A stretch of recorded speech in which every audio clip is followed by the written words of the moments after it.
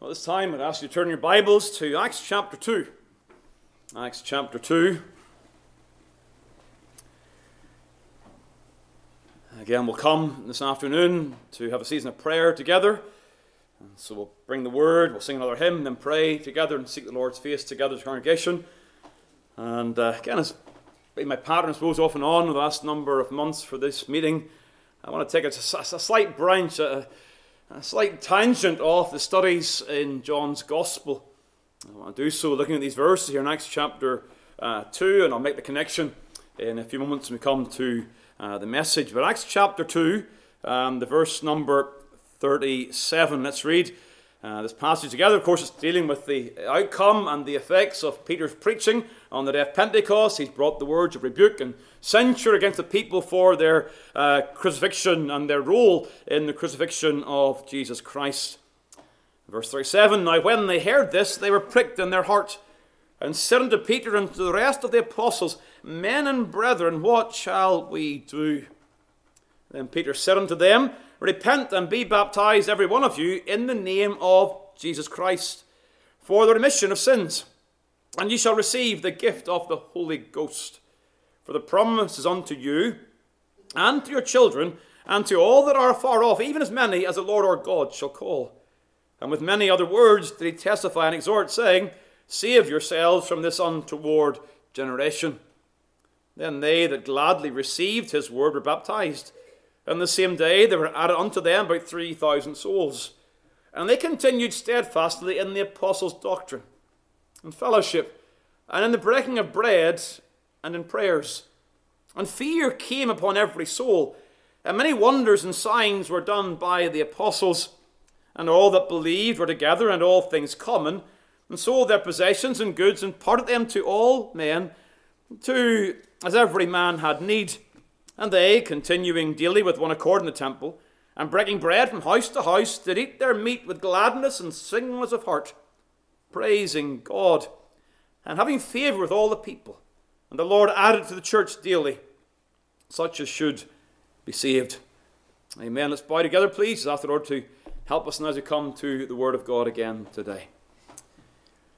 Eternal God and Father, we again look to Thee in Christ's name. We thank You, Lord, for Your kindness and the temporal provisions we enjoyed over lunch. And we pray now for spiritual help to strengthen, quicken our minds, to enable us to study and understand the Word of God.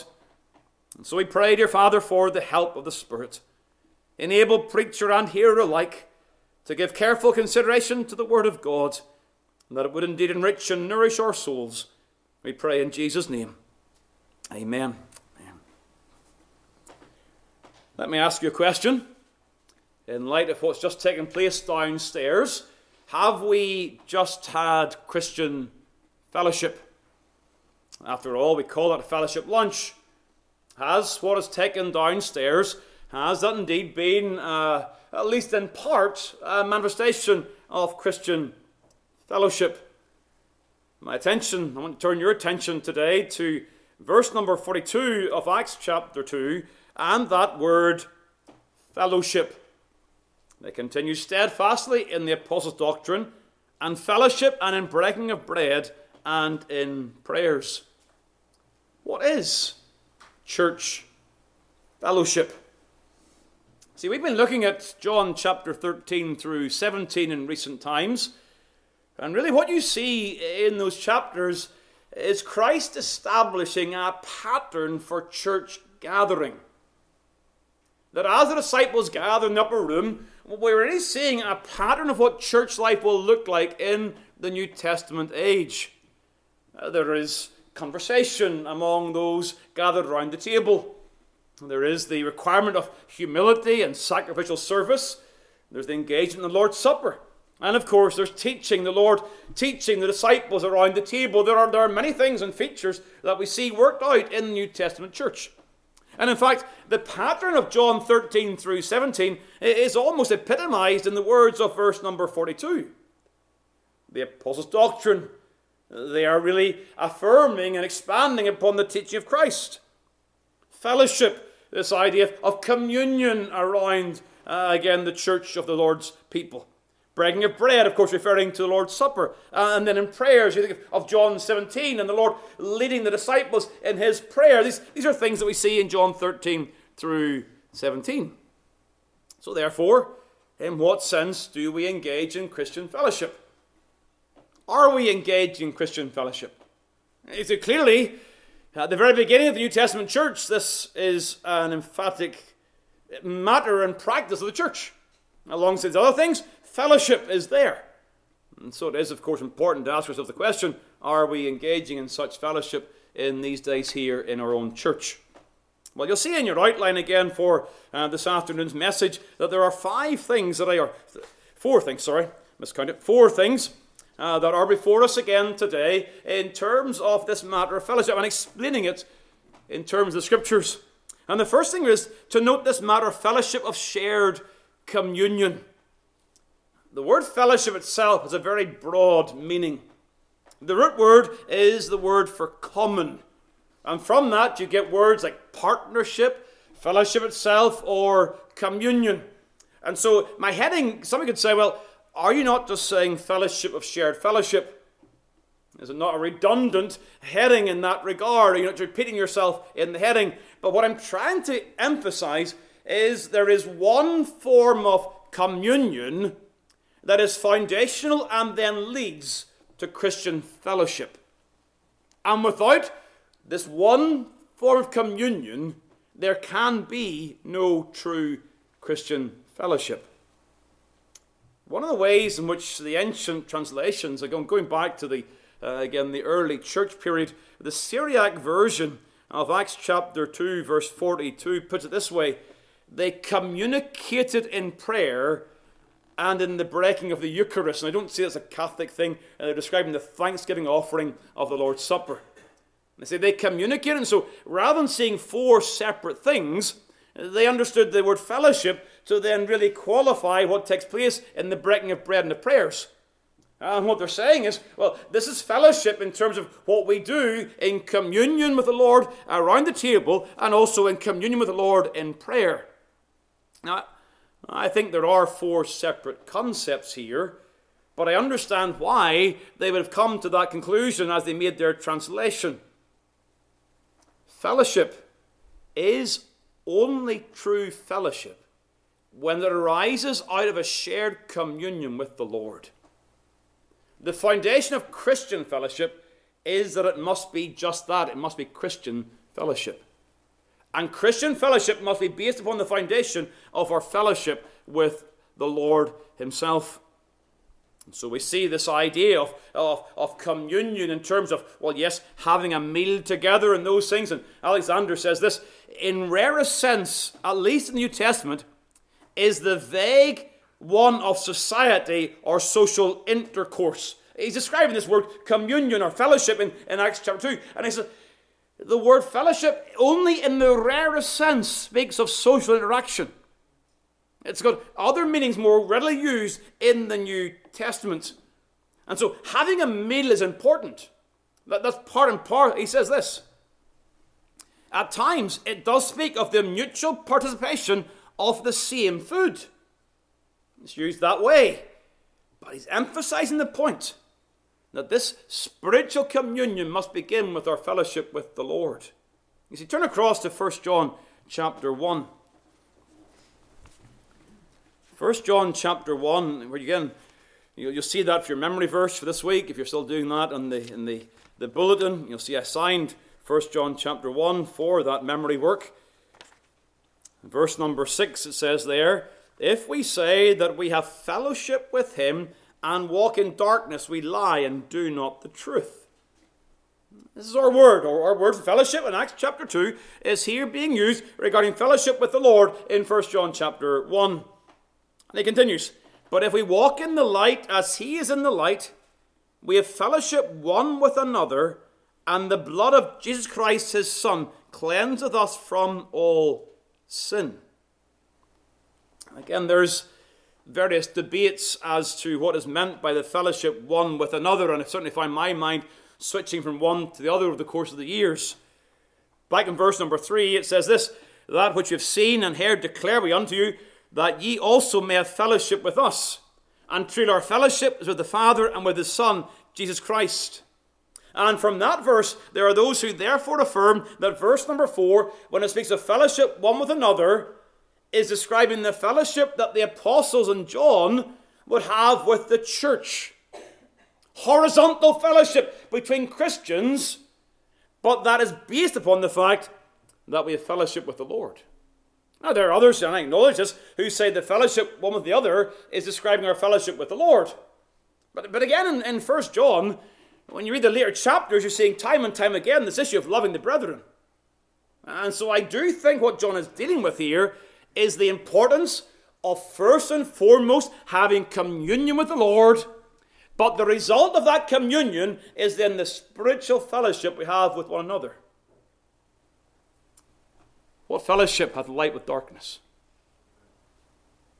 If we're going to truly engage in fellowship in the house of God here, it is between those who share this communion with the Lord. Those who are saved by God's grace, those who delight in prayer and worship. And so, if we're trying to define fellowship, it has to be more than social engagement. Anybody can talk to somebody else. Social engagement is no difficulty. You don't need a spiritual dynamic for that to happen. And so Christian fellowship, being based upon fellowship with God, must have that spiritual component to it that can only be true for those who are saved. And so you think of this interaction you may have in the world. You may be friendly. You can talk about politics. You can talk about sport. You can talk about finance. You can talk about all of those things, and you may have agreement. There are unsaved people who may agree with you politically, who may follow the same sports team as you do. There's agreement. But what fellowship hath light with darkness? Well, you can't have agreement on the things of God unless you're both converted by God's grace. And therefore, this fellowship involved in Acts chapter 2 is a fellowship that arises out of those who've been saved by God's grace and come into communion with God, which in itself, therefore, implies that part of this fellowship is going to be much more than social engagement. It's going to be a delight and an agreement in the things of the gospel. Sharing in what it is to be saved. Sharing our mutual cares. Sharing our joys in the Lord, because we are those who agree in our fellowship with the Lord. So that's the first, almost foundational thing. If we're going to define this fellowship, first of all, it is fellowship of shared communion. But the second thing is, it is fellowship of contribution. Contribution. And that, I believe, is how it's primarily used in Acts chapter 2 here. Contribution. Verse 44. And all that believed were together and had all things common. Now, the word common that's used there in verse 44 is the root word from which fellowship then comes. And so it has this idea of sharing in contribution to the needs of each other. That was clearly part and parcel of the early church. But you wonder, is there ongoing application? Well, yes, there is. There are all manner of ways in which this idea of having all things in common is misunderstood. It is not advocating Christian communism. It's not advocating that at all. Look at verse number 46. It says this. They were breaking bread from house to house. That means some people owned houses. They had property that was their own. And so the idea you see later on of people selling their property and giving it to the church, that was not a compulsory obligation. It was something they were permitted to do, and it was encouraged, but it was not compulsory. And so this idea that, well, we all have a common pot, can you imagine that? We're going to have one church bank account. All your pay is going into the church bank account, and you want to buy a bottle of milk, you've got to apply to the church to get the bottle of milk. That's not the idea here at all, and yet some people have that concept of this early church. That's not it. Rather, what you're seeing is those who are wealthy were able to contribute to the needs of the poor, and there was a fellowship in that sense, having all things in common. People did not view things as, well, that's mine, without any spirit to help and support the church of Christ. Let me show you that just in a few texts. Verse number 26 of Romans 15. Romans 15 and the verse number 26. We're going to see here Now, this word for fellowship is used in several occasions for financial contributions. It does have a financial and monetary aspect to it. Romans 15:26, for it hath pleased them of Macedonia and Achaia to make a certain, and here's our word, contribution. That's the same word for fellowship, a certain contribution for the poor saints which are at Jerusalem. You see that this idea of having all things in common and a willingness of one group of churches to support those churches in Jerusalem who were struggling with financial constraints. You got the same idea in 1 Timothy chapter 6 regarding advice to the rich, that they do good, that they be rich in good works, ready to distribute, willing to communicate. Same word. Willing to fellowship, willing to share with the needs of the saints. And again, by the way, if we're having one common pot, an equal standard of financial, if you like, stability of the entire saints, there's no such thing as a rich person contributing to those who have need. There's the recognition that there are those with different financial abilities in the church, but those who are wealthy, they should be willing to fellowship, to contribute to the needs of the saints. And then one last reference, over in Hebrews chapter 13. Turn across there. Hebrews chapter 13, again dealing with the same issue here, verse 16. But to do good and to communicate, forget not, for such sacrifices God is well pleased. The same word used here, communicate, forget not. And the idea is of being willing to do good. And what is that good? In part, it involves this communicating, this supporting and helping the needs of those in the church. We've lost sight of this in so many ways. The necessity of the church actually functioning in a way that is fellowship in the language of Acts chapter 2. You see, the immediate context of Acts 2 is in this direction of financial support and help. So what's the application for us today? Well, at least in part, it is the fact that fellowship involves sacrificial service. I think that's about as general an application as I can give from the particulars here. It is that if we are truly involved in sacrificial fellowship, it's going to involve serving one another. Like we see in John 13. Humbly washing each other's feet. Sacrificially serving the good of the church by giving ourselves on their behalf. I was preaching in Orlando on Friday evening, and I preached on the text in Colossians chapter 4 regarding Archippus to take heed to the ministry he'd received, and he should fulfill it. Again, I was making the point that the ministry word there speaks of gospel ministry, but it is the word that we get our word deacon from. It's used of all manner of service in the work of God, and it's a reminder to us that the body of Christ is made up of members who serve in various ways. The gospel preacher is a servant of the church, a deacon of the church in that sense. The ministry is an act of service. But he's not the only servant of the church. The entire body is to serve one another. And so you get people with various functions, but if you are doing nothing to minister to others in the church, there's a deficiency in your Christian living. Christ saves souls, puts them into local churches, that they would minister to others in the church. I'm not going back over last Sunday's sermon, but I want to emphasize again that we all are duty bound to humble ourselves to serve the body in whatever way God has equipped us and gifted us to do. That's the fellowship of contribution, this sacrificial service. The third thing then is the fellowship of cooperation. The fellowship of cooperation. Because the word is used in this way in Philippians chapter 1. Turn across to Philippians chapter 1.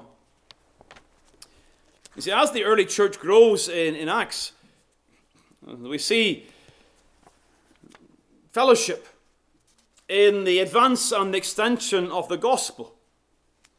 They cooperate, they work together.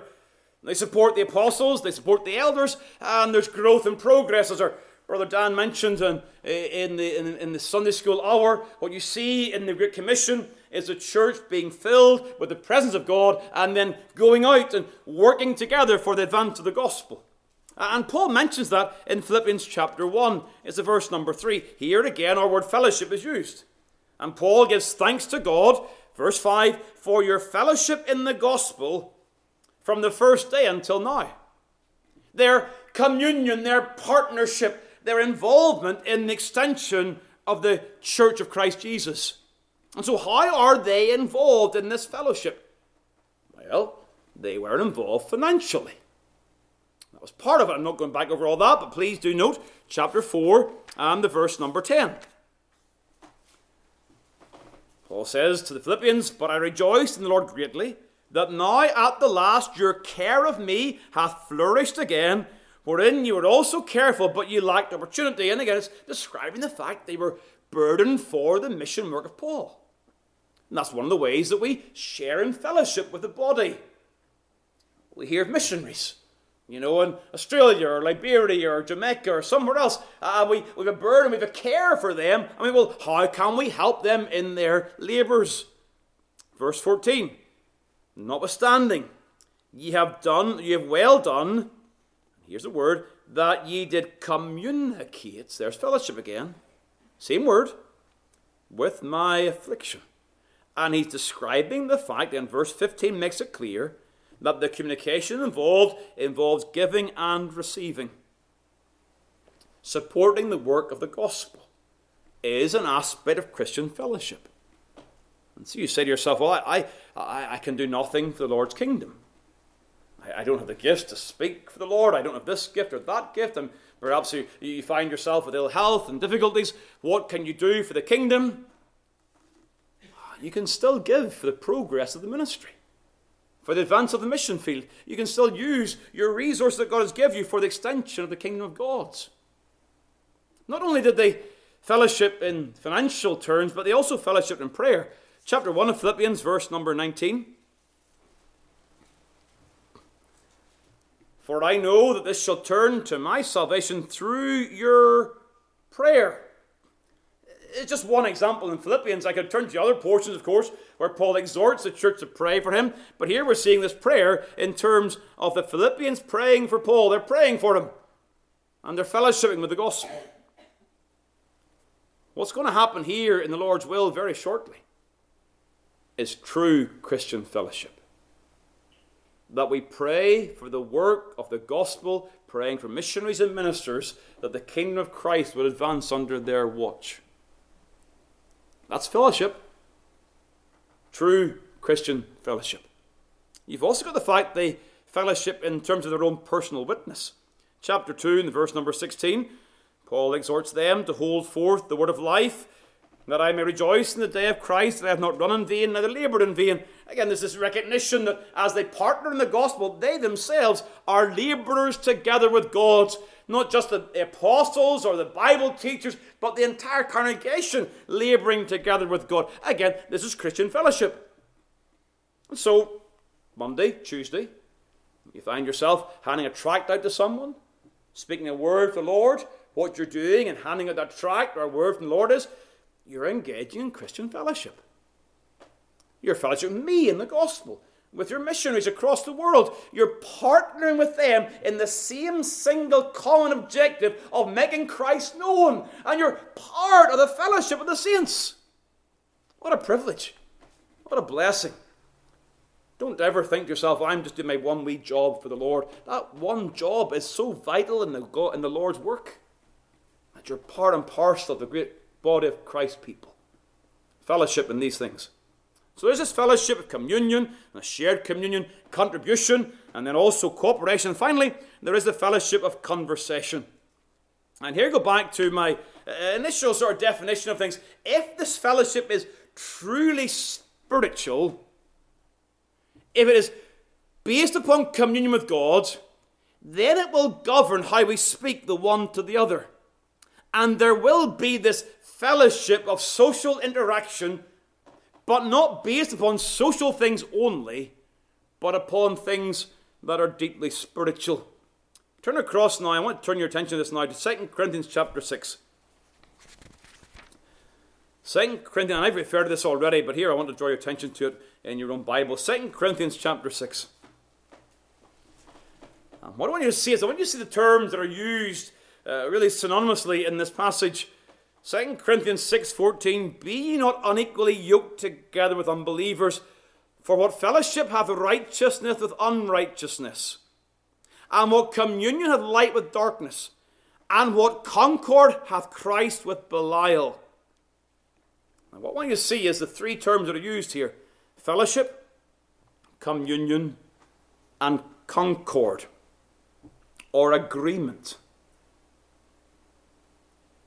Agreement is something that is not assumed, but expressed. I cannot agree with you until I know what you think. It's just simple. You can shake my hand at the door, and you can wish me a good day, but there's no agreement there unless I know what you think. And so you see here, fellowship involves this sharing of thoughts and opinions based upon the Word of God, and then enjoying that common agreement. How can two be agreed? Or how can two work together unless they be agreed? There's a sense of communion. And so how do we express that in the church?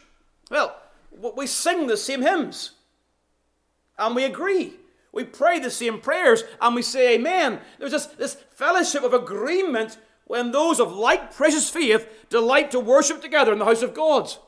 But even beyond that, there is that sweet time of conversation. The believers, like those on the road to Emmaus, they're walking together and they're discussing the things of the kingdom of God. That is so very, very important. And so when we think of the agreement expressed in our words, they are words of edification, exhortation, and encouragement. We are to edify each other, to build each other up. We are to exhort each other and encourage each other. We are to do these things, again, for the mutual benefit of the church. If you are not engaged in Christian conversation with others in the church, you're missing out. You're not enjoying part of what God has given us in the body. And not only are you missing out, you're not contributing the way you ought to contribute to the well-being of the body. We're all given the gifts of understanding and then the ability to talk about these things to strengthen and edify and build up the body of Christ. Let me just show you the example of Barnabas and then we'll close. Look back at Acts chapter 4. Barnabas, of course, is known as this son of encouragement, son of consolation. Verse number 36. Who says, who by the apostles was surnamed Barnabas, which is being interpreted the son of consolation. He is that great encourager. The fellowship that Barnabas was part of was a fellowship of encouragement. And what to say over in chapter 11 then, verse 23. How does he go about his work of consolation?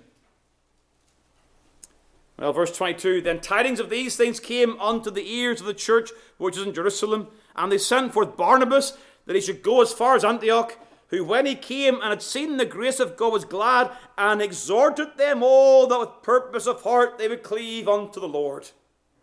There's a son of consolation, engaging as his name was, fellowshipping in conversation, building up the body of Christ Jesus. It's good to have a meal together, but that's not the end of Christian fellowship. It's good for us to have those times to sit together and talk together. But if we're going to engage in Christian fellowship, then all of these things must be present. If we're really going to be a New Testament Christian church. Now, by God's grace, I believe we are. And the exhortation is not to begin. It is to abound more and more. To do better. To advance in these things more and more. That we edify each other, strengthen each other, encourage each other, and that Christ indeed would be preeminent in our lives and in our church. Amen.